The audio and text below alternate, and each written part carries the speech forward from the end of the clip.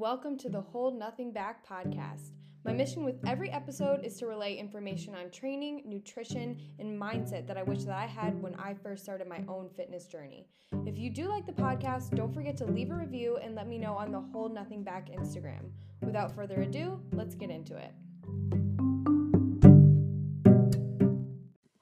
Hello and welcome back to the Hold Nothing Back podcast. So before we dive into the episode, I just want to say that I've seen your guys' reviews and I totally appreciate it. So I'll just go over one of my favorite ones. So Ashley Mendez, she says, thank you for going into depth with other factors that might affect dieting.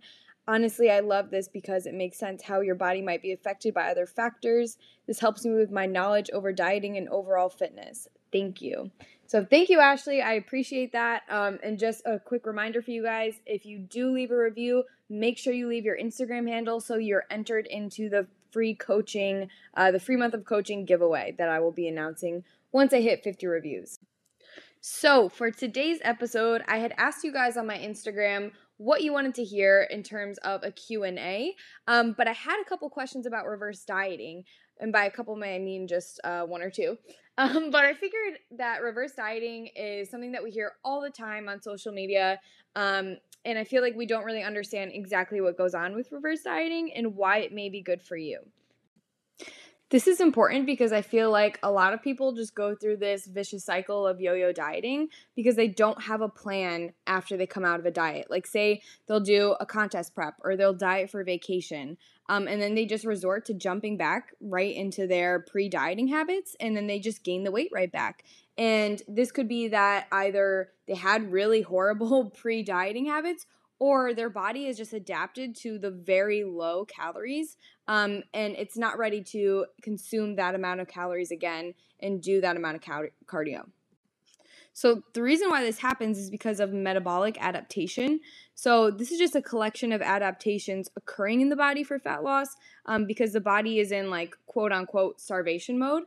So to keep itself safe when calories become very low when you're dieting, the body fat stores are reduced and the energy reserves are lowered. So this is because it's the body's job to help us keep us from starving to death, and by reducing the energy we exert throughout the day so that it can preserve muscle as much as possible, and also preserve the bodily functions. And it also wants to enhance our ability to store fat. So our body's really just trying to protect us when it goes through this down regulation. And so like I would say like the two key players of this adaptation process are going to be your basal metabolic rate and your NEAT. So the NEAT is also non-exercise activity thermogenesis. So for the basal metabolic rate, as that declines, the total daily calorie expenditure declines with it. And in turn, it needs a greater calorie deficit to be created through additional dietary restrictions or, more cardio, in order to still continue to lose the weight. So this is why we can't just lower calories one time throughout a dieting phase. You're most likely going to have to make multiple adjustments throughout the diet.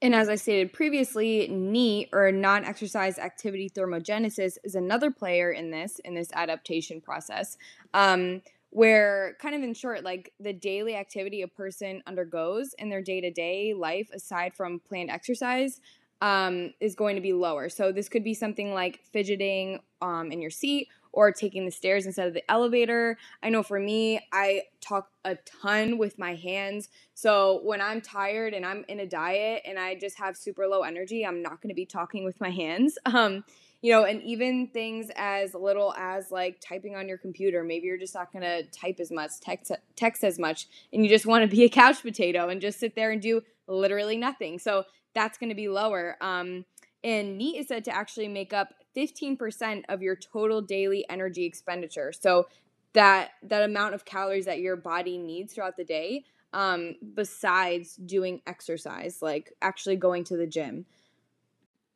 And one more thing that I will say is a small player of this adaptation process is going to be the thermic effect of food, and that's just the increase of the metabolic rate after you eat a meal. So you're just said to have burned slightly more calories after you eat a meal, just because of the digestion process. So this will also be lower as you eat less food. So now that we kind of know what reverse dieting is, when should you reverse diet? This is actually the question that I got asked on my Instagram. The person had asked, "Hey, I don't know if I should reverse diet right now. Can you give me any tips, like, or any signs that I should look for to help me know when I should go into a reverse diet?" So, honestly, reverse dieting should be pretty much done after any dieting phase. Because as I stated previously, you don't want to come out of a diet phase and then just gain the weight right back that you had just worked so hard to lose. Um, and another important thing is you should especially do this if you are in a severe diet. So let's say like you just came out of a competition. Competition preps are really freaking hard on your body.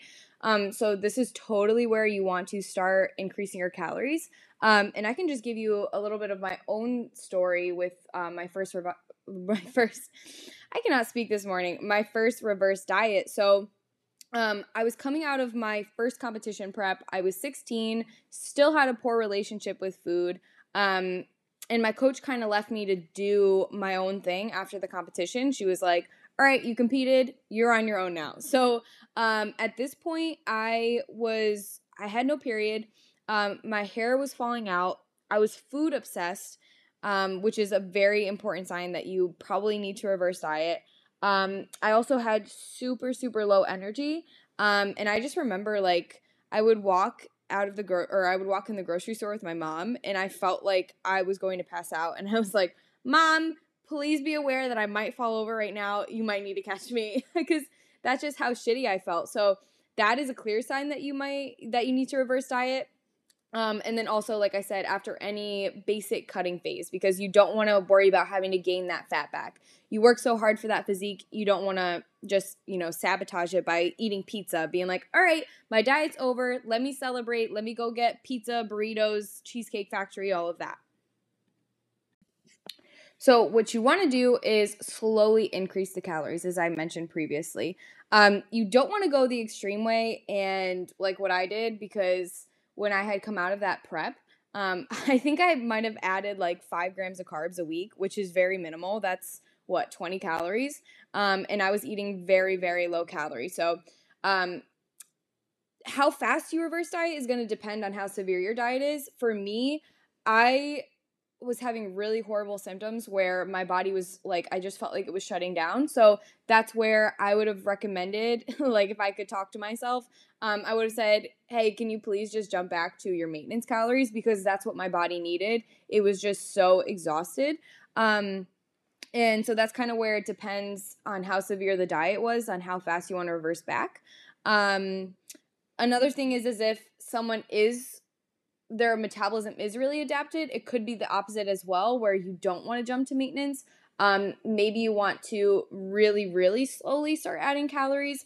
Not as slow as, 5 grams of carbs per week, but you want to be looking at biofeedback. And that's kind of like the job of your coach. If you do have a coach, they should be monitoring biofeedback. They should be monitoring hunger cues, because if you're super hungry when you are adding food, that's a clear sign that maybe you could increase your food faster. But then again, another situation would be if you didn't really diet that severe, and then maybe you could just jump back to your maintenance calories. So that's kind of all dependent on your situation.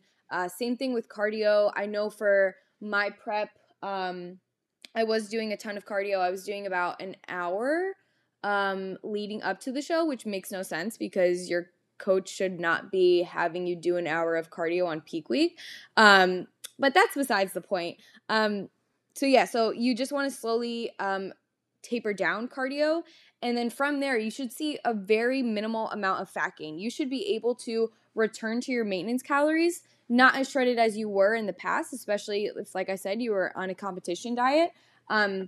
But you should be able to maintain pretty much a lean physique, but a healthy physique. So I think that's the main goal with a lot of the clients that I have, is that they come to me, they've been yo-yo dieting for so long, and their metabolism is kind of destroyed. So what we have to do is we have to feed them up, get their metabolism to a higher state, to a more upregulated state. We also have to make sure that biofeedback is good. They have a good relationship with food, and all of that. And then that's when we can start talking about maybe entering a diet one more time. to kind of lose that body fat the right way and then maintain that leaner physique. So the things that I will say, like prerequisites before going back into a diet, at least that things that I have with my clients, they have to have gotten their period back.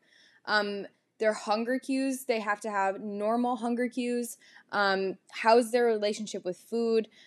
Like, are they seeing food like they're still like nervous about weighing themselves? They're still thinking of foods as good or bad. I definitely want to make sure that that's mended before we do a dieting phase, just because that can become exacerbated through lowering the calories and eating more quote-unquote clean foods.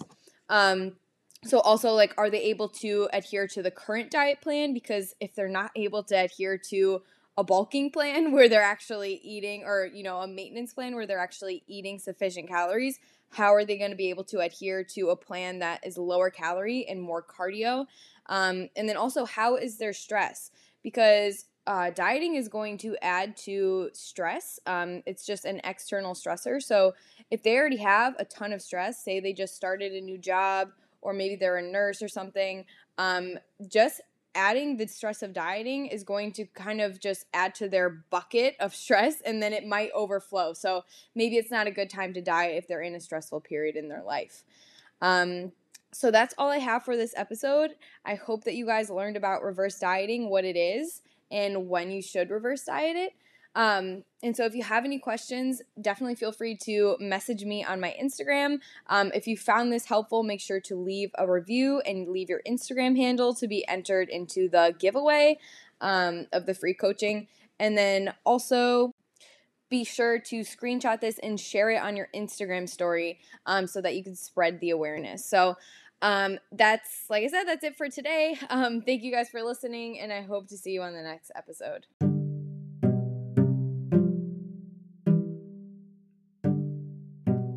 If you did enjoy this episode, make sure to leave a review and share to social media. And if you are interested in hiring me as your coach, head to www.holdnothingback.net to apply.